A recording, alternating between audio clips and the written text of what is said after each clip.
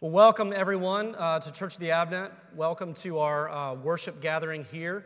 For those of you who are coming back, glad to see you. And anybody that I don't know yet, I'd love to meet you after the service. We're going to have a reception out in the courtyard since the weather is so nice, immediately following this worship gathering. So please stick around. Would love to shake your hand if I haven't met you already. My name's Tommy. I'm one of the pastors here. And we're starting a series this week looking at one of Paul's letters that you find in the New Testament. It's the letter that we call Philippians. And we're going to be doing a study through this entire book. And we're going to be tracing one of the central themes in this book. The series is called The Joyful Life.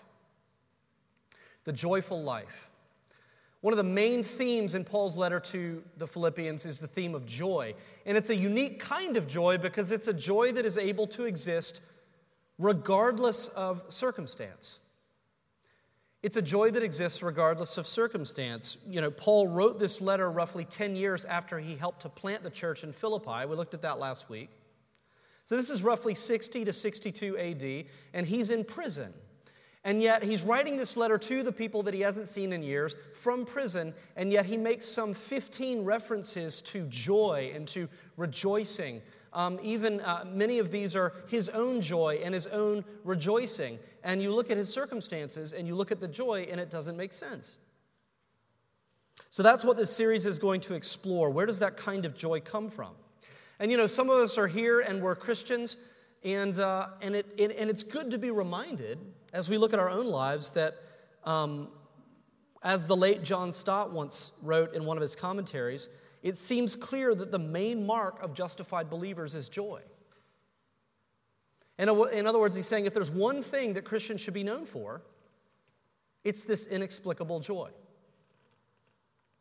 And if you're here and you're not a follower of Christ or you're not sure what you believe, if it is possible to have a life that is full of joy regardless of your life circumstances, might it not be worth at least exploring whether or not there is some truth to this claim? So this is why we're exploring it. I think it's probably relevant to everybody.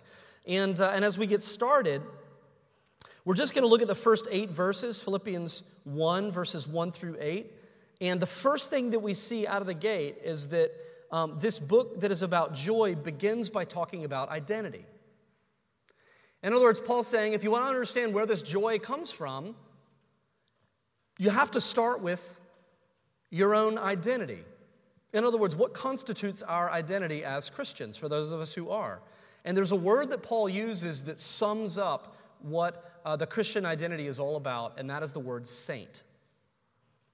So tonight we're just going to look at that word, because saint speaks to our identity. Before the word Christian was even coined, before it even existed, followers of Jesus referred to one another as saints. So this is what you see all throughout Scripture. And the word saint speaks to two things, to who we are and to who we are becoming. So that's how we're going to look at this evening. Let's pray for the Lord to lead us. Our God, our Heavenly Father, we pray and we ask, and even as we ask, we know that you will speak to us. Lord, through your word, not through what I have to say, but through your word. We pray that somehow as we look together at your written word, that we would encounter your living word, Jesus Christ, that we would come face to face with the reality of who he is, and that would profoundly transform us. Lord, for your glory and for our good, in your Son's name, amen. So as we're looking at this letter, as I said, Paul is writing this from prison. He begins, as we look at verse 1, with a standard greeting. He's saying, Paul and Timothy, servants of Jesus Christ. So that's his way of saying, this letter is from Paul and Timothy, and he says that they are servants of Christ Jesus. We're going to come back to that in subsequent weeks. Here's the interesting part, though. He doesn't just say, to the people in Philippi, like you would normally do. He makes a point right away of saying, to all the saints in Christ Jesus who are at Philippi, with the overseers and deacons, grace to you and peace from God our Father and the Lord Jesus Christ. So the first thing Paul does after introducing himself is to remind the Philippians of their primary identity. He reminds them of their primary identity. And he addresses every single person in the church as a saint. You know, if you're familiar with the Catholic Church, you know that they canonize certain people and set them apart and say, well, here's all of the Christians, but these people are saints. But that's not what Paul's doing here. Every single person in the church is a saint. If you're a Christian, you're a saint. And Paul is saying, this is your primary identity. This is how I think of you. Now, in our culture, we think a lot about identity. We talk a lot about identity. It's a very hot topic, debated topic. And most of that centers around our freedom and our desire to be able to choose our identity, to define ourselves for ourselves, to get rid of social, religious, traditional, institutional constraints, and to be able to have the freedom to define ourselves for ourselves, the freedom to choose who we are. We have kids. We watch a lot of kids' movies. A couple of days ago, we saw a newer kids' movie that's come out called The Good Dinosaur. I don't know if you've seen it. It's pretty good, 76% on Rotten Tomatoes. It's kind of like one of those borderline, is it worth our 2 hours? But the kids loved it. And as I was watching this movie, sort of my mind began to wander, and I began to think about other movies in this kind of genre, and I began to realize, you know, a lot of these movies basically tell the same story. It's just with different packaging. You know, like here it's a dinosaur or a cave person, and here it's like a fairy or like an Irish warrior, but it all tells the same story, just with different sort of, packaging. And so if you think about these movies, maybe you've seen them, Shrek, Frozen, Shrek 2, Shrek 3, Tangled, Brave, Mulan, Little Mermaid, Kung Fu Panda 2, How to Train Your Dragon, Fantastic Mr. Fox, Book of Life, Maya the Bee. I could go on and on. They all tell a very similar story. And what's that story?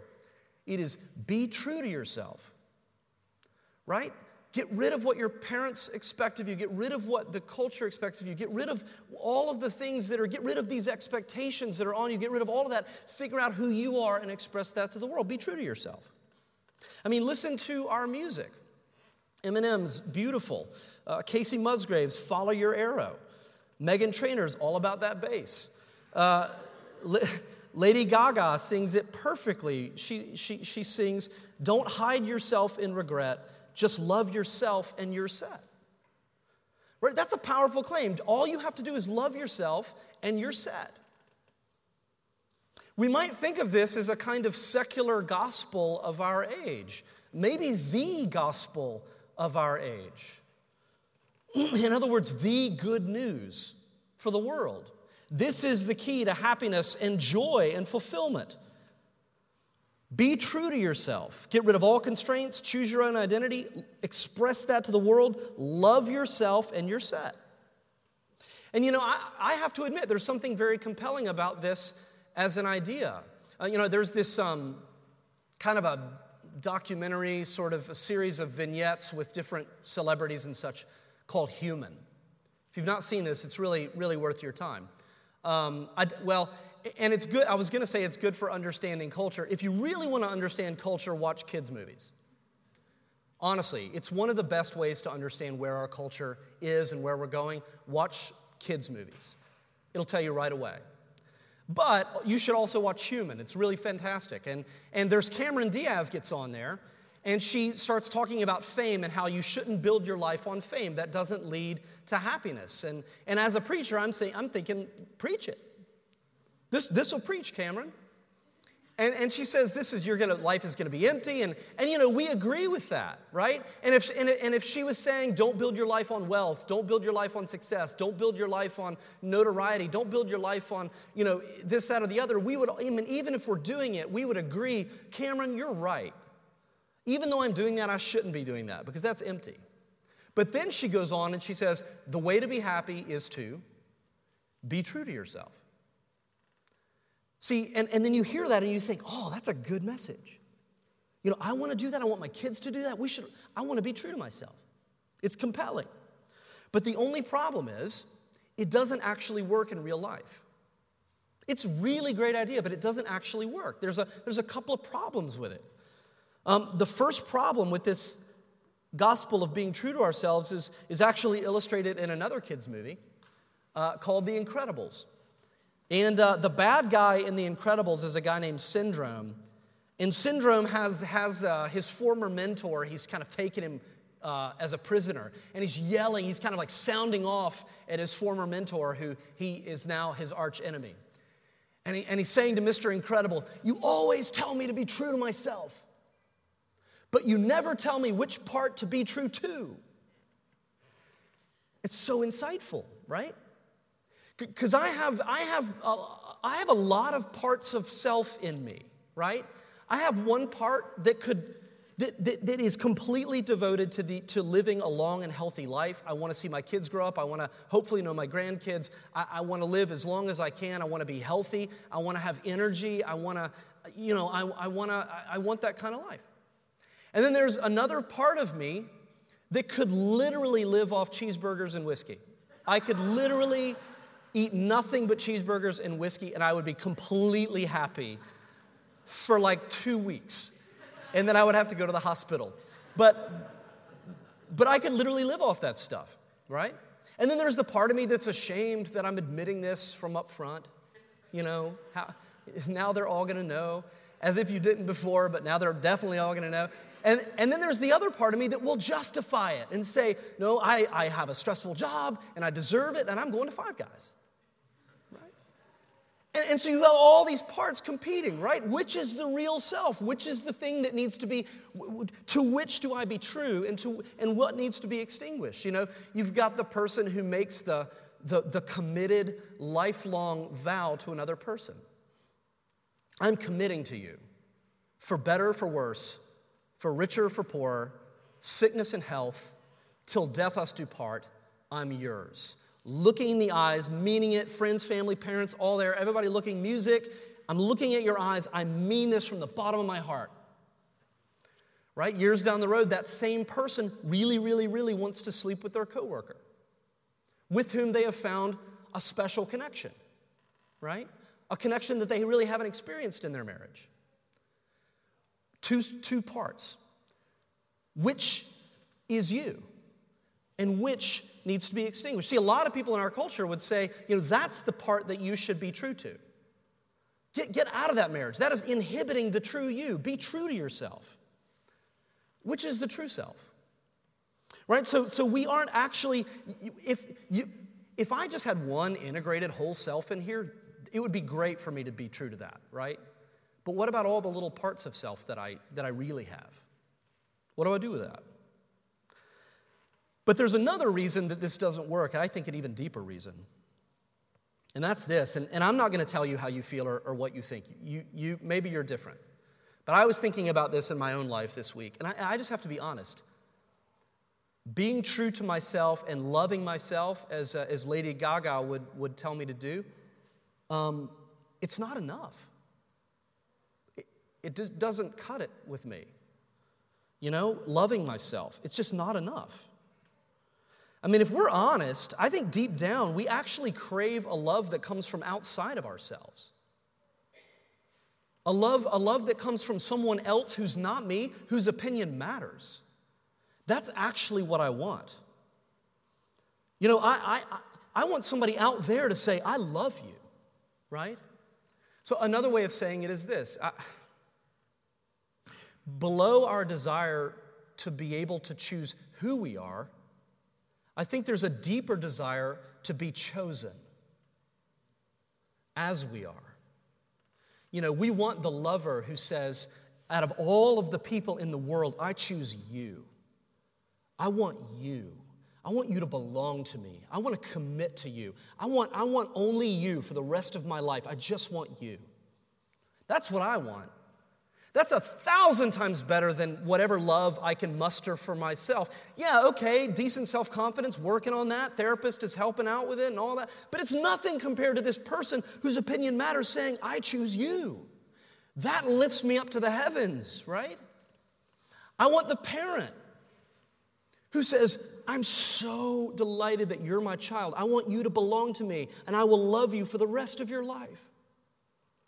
That's what I want. And yet, even the best lovers, even the best, most well-intentioned spouses, even the best parents love imperfectly. We don't always love people like that, right? I mean, even in the best marriages, sometimes your love is conditional. Even in the best parent-child relationship, sometimes that love is conditional. You do your best, but it falls short. And we're always, my desire for that kind of love always outstrips what the people in my life can provide. My wife can't love me that way. She's an amazing person. She just can't do it. I can't love her that way. I can't love my kids that way. My parents didn't love me that way. They got close sometimes, but it's not enough. And that's because we were made to find this love not in a human being, but in God. It's no coincidence that the two primary images that God uses to describe his relationship with us are what? Marriage and adoption. Right? What do those two relationships have in common? Marriage and adoption. They're both situations where somebody says to you, if you're the one being married or you're the one being adopted, there is somebody saying to you, I choose you. Not them, you. I want you. So this brings us to the true meaning of the word saint.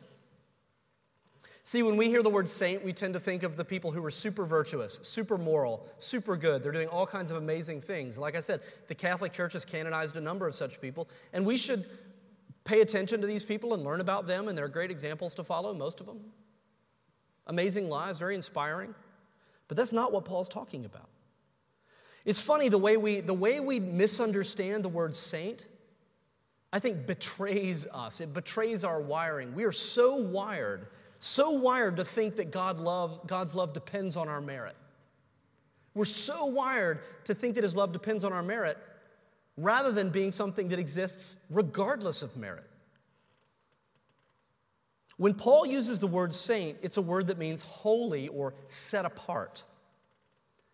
And in the simplest terms, a saint is someone to whom God says, I choose you. Not someone who does something or says something or feels a certain thing or thinks a certain thing or acts in a certain way. No. We're not the subject of that. We're the object. A saint is someone to whom God says, I choose you.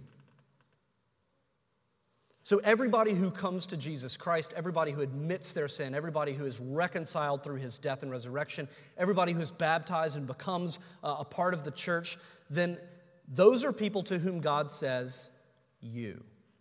And how do you know if that's you? It's because you've come to faith. So if you're a saint, it's not because of anything you've done for God. You haven't earned it. It's because God has done something for you in Jesus Christ through his life and death and resurrection. And that's why Paul says we're saints in Christ, in all that he's done.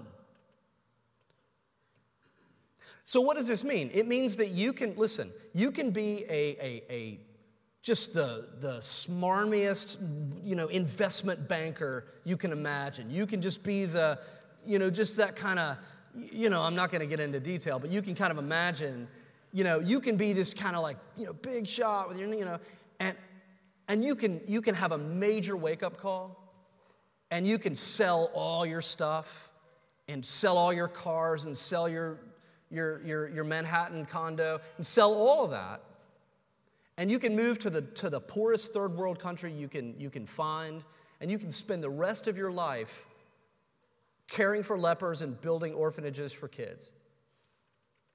And God's not going to love you 1 ounce more. That's not how it works. It's not how it works. Not for saints. And it could be that God actually wired you for banking and not orphanage building. God wants just as many Christians in the banking world as he does building orphanages. We're supposed to be everywhere. You can also come out of this room and have a major public moral failing. It all comes out. You've been dishonest. You've been lying to all kinds of people. It all comes out. God's not going to love you 1 ounce less. God hates the sin, but he's not going to love you 1 ounce less. You can't affect it because he has chosen to put his love on you. You didn't even ask for it. It just happened. This is the thing I think that we can't get. But the entire Christian life is really about us becoming more and more grounded in this identity. That God loves us as we are in Christ, regardless of anything we felt or said or done. And then here's the paradox, is that the more we're grounded in this identity, that God has chosen us in Christ, set us apart to belong, said, I want you to belong to me and be mine. The more I'm grounded in that identity, the more it paradoxically creates a desire in me to become what God has made me to be. Isn't that weird? Because you say, well, if he accepts me as I am, why should I want to change? Well, the weird thing is, the more you realize that his love is a gift, the more that fills you with a desire to allow him to be the one to define you rather than you.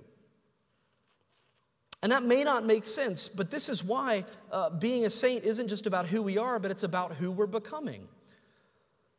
So this might help clarify it a little bit. Dan Beelman, first sermon at Advent, used an illustration from Ben-Hur, and I'm just going to shamelessly borrow it because I think it's a great image.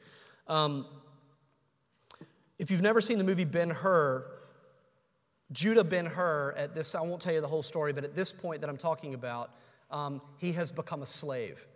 And there's a Roman, he's a Jew, and there's a Roman named Quintus Arrius, who's a Roman consul, and he's actually come to love Judah Ben-Hur like a son, and so he petitions for Judah Ben-Hur to be freed, set free. And then he throws a party, and he calls everyone's attention at this party, and he announces that he's done all the legal formalities necessary to adopt Ben-Hur as his own son. And he says, young Arrius, he doesn't call him Judah Ben-Hur, he names him, gives him his own name, young Arrius, is now the legal bearer of my name and the heir to my property. And then he gives him this priceless ring off of his own finger, and he says, this ring of my ancestors would have gone to my son, so now it's yours.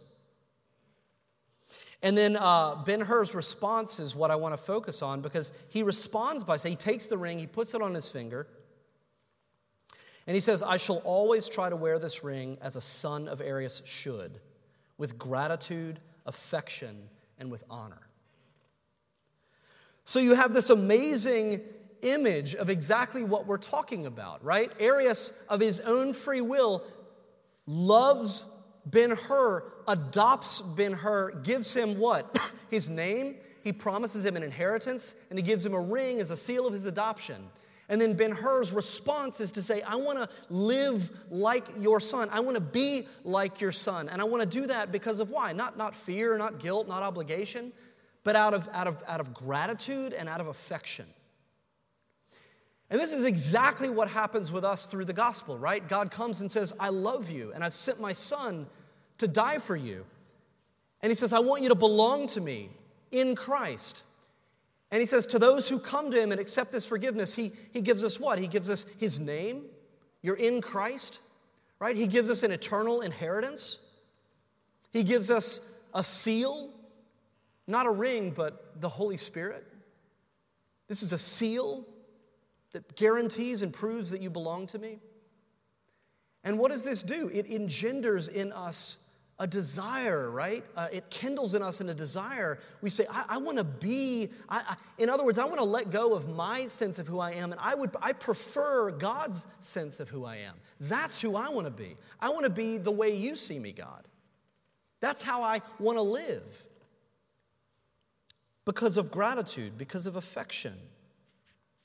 And Paul goes on to say, as this happens, God actually works in us to make that happen, to make us more like his son. He says in verses 3 through 6, I thank my God in all my remembrance of you, always in every prayer of mine for you, all making my prayer with joy, because of your partnership in the gospel from the first day until now. And I'm sure of this, here it is, that he who began a good work in you will bring it to completion at the day of Jesus Christ.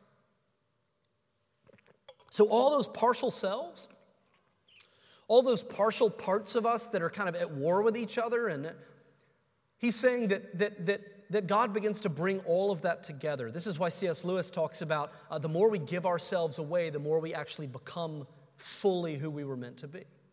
We actually recover ourselves by giving ourselves to God because he's the one who can make us whole. Now, there are a lot of themes in here that we're going to explore through the coming weeks. This is setting up stuff that we're going to come back to again and again and again, okay? So tonight, I just want to pause, and I want to think about this idea of being a saint, as Paul talks about it, and I want to think about some implications as we think about what this says about who we are now and who we're becoming. And I want to just look at three really quickly. Three implications of our sainthood. First implication is this: in our relationships with one another in this community and in our friends and family and all that, one of the best ways that we can love one another is by reminding one another that we are, in fact, saints. By reminding one another of that. We all need to be reminded that we're utterly secure in the love of God. Right? Most of the time, we either remind one another that we're sinners, or we just take the easy road out and just don't bring it up at all, right? What I need is to be reminded that my identity doesn't hinge on my performance up here. I need to know that my identity doesn't hinge on how good the church is doing. I need to be reminded that my identity doesn't hinge on how good a dad I am, or how good a husband I am, or how good a friend I am. That it doesn't matter if people like me or hate me. It doesn't matter if people agree with me or disagree with me or criticize me. I need to be reminded that my identity isn't based in any of that. It is based squarely, completely, and utterly in the undeserved love of God. I need you to remind me of that. We need to be reminded of that. One of the most amazing things that Paul does every time is every time he writes a letter to confront sin, he starts with sainthood. Right? So before he gets to the sin, he says, the first thing I want to do is to remind you, you're a saint. You have the love of God. It's yours. Which opens the door to talk about sin. Right? So this is the first thing we should do. We should be reminded again and again and again that we are saints. You know, the reason that we sin, at least if you're anything like me, most mornings I don't wake up and say, I'm going to sin my brains out today. I don't do that. If you, probably one person in here does. Most of us don't. I mean, if you do, we'll talk about it, but I don't think you do. Most of us don't do that. Most of us don't sin because we wake up saying, I want to sin. We sin because we forget that we're saints. We sin because we start looking to other sources for love and affirmation and fulfillment and meaning rather than God. And so we forget what we have and we begin to look elsewhere. That's why we sin. We need to be reminded that we're saints in Christ. The second implication is this, is that it's connected to the first, that I think that we should always strive to remember that God is at work in the lives of people around us. That when you look to your right and your left, your friends, your family, your roommates, that you need to remember that if they're in Christ, that God is at work in them. Right? So the way we tend to remember people is in snapshot form. Right? You form some impressions of what a person is like, and you may know them for 10 years, but a lot of your image of that person is like a snapshot. It's that picture that was taken 10 years ago. You know, you meet somebody in high school who's, you knew this person in high school, they're kind of unpopular and no confidence and always quiet, and then you meet them at your 15-year reunion, and all of a sudden they're confident and they're grown up and they're mature and they're successful, and you're like, whoa, what a surprise. Well, why is it a surprise? It's been 15 years. A lot can happen in 15 years, right? But you're looking at the snapshot, and you're looking at the person, and you're like, well, there's a you're different. Of course you're different. It's been 15 years. Why is that a surprise? Think about how this plays out spiritually, right? If God is at work in the people around us, we need to expect that. People aren't snapshots. They're dynamic. They change. They grow. Right? So I guess my question is this. Are you giving people in your life room to surprise you? Right? I mean, so, your husband is always, he's always impatient. She's always critical. He's always, she's always late, He I don't know, he always does and says embarrassing things in public, you know? I mean, whatever your gripe is, you know? My friend, she only ever talks about herself. You know, she's a horrible listener, right? It goes on and on and on. We have all these absolute statements. That's like looking at the snapshot. If your friend or your husband or your wife, if they had that moment where maybe most of the time they're impatient, but they have this moment of profound patience, would you notice? Or are you so fixated on the snapshot that you don't see that stuff is changing here? Right? So if we're changing and we're growing and we're maturing, and this says you absolutely are we noticing this in the lives of the people around us? And the third thing is related. I think that we should always encourage the growth that we do see in people's lives. We should always fan that flame. One of the great things about this section of Scripture is that Paul notices and points out evidence that the Philippians are growing. You notice he first brings up their generosity and says, every time I pray and every time I think about you guys, it fills me with joy because of your generosity, because of your partnership in the gospel. And then it's no wonder he then goes on to say, and I am confident that God is bringing to completion the work he began in you. It's because he's saying, this is evidence. God is at work in your heart. In the 10 years since I met you, you know, last week, Lydia, the businesswoman, a former slave girl, a civil servant, in the 10 years since I met you, you've become so much more generous. Look at the generosity here. Christ is at work. Praise God. This is the first thing he says. I think that we should do all that we can to notice the evidence of God's work and affirm it and recognize it for what it is. You know, instead of constantly harping on your kids, or constantly harping on your spouse, or constantly harping or harboring grudges or resenting your roommates or your friends. Shift it around and to say, rather than focusing on how they're always late, notice that one time they're on time. And say, that's great, you're on time. I know this is hard for you, but you're on time this time. And that means a lot to me. Praise God. I'm serious.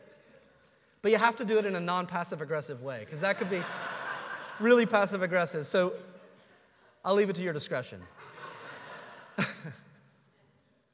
But we should notice these things. Thank you. Last night I know you were really angry, but you didn't lose your temper, and the way you responded was really gentle and loving. Thank you. Thank you. Jesus is working in you, right? I just want you to know that Jesus is working in you. If we believe that Christ is at work, bringing his work to completion, we should try to notice and encourage that work.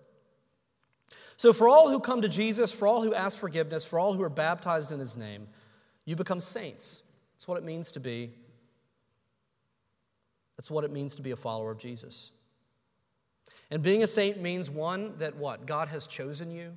He set you apart. He said, I choose you. I want you to belong to me. He's given you his love, not because of anything you said or did or felt, but purely because that is the kind of God he is. And second, God is at work in you now. God is bringing to completion the work he began in you when Christ set you apart, making you more and more like him. So what this means is that every saint can say what the great John Newton, who's the author of the hymn Amazing Grace, once said. He said this, I'm not what I ought to be. I'm not what I want to be. I'm not what I hope to be in another world. But still I'm not what I once used to be, and by the grace of God, I am what I am. Let's pray. Our Father in heaven, we thank you and praise you for your word. And we, as we hear this, we pray that whatever is of you would remain. In a little while, we'll share in your supper, in the Lord's Supper, and we pray that as we hear this proclamation of your love, that as we receive the bread and wine a bit later, that we would actually taste it. And that in these two ways, you would drive these truths home into our hearts, that we are loved because you've chosen to love us. And that we would find our identity and meaning and acceptance and fulfillment there. And we pray then that we would trust that you who set us apart are forming in us everything for which you've purposed us. We thank you and praise you for this, Lord, in your Son's holy name. Amen.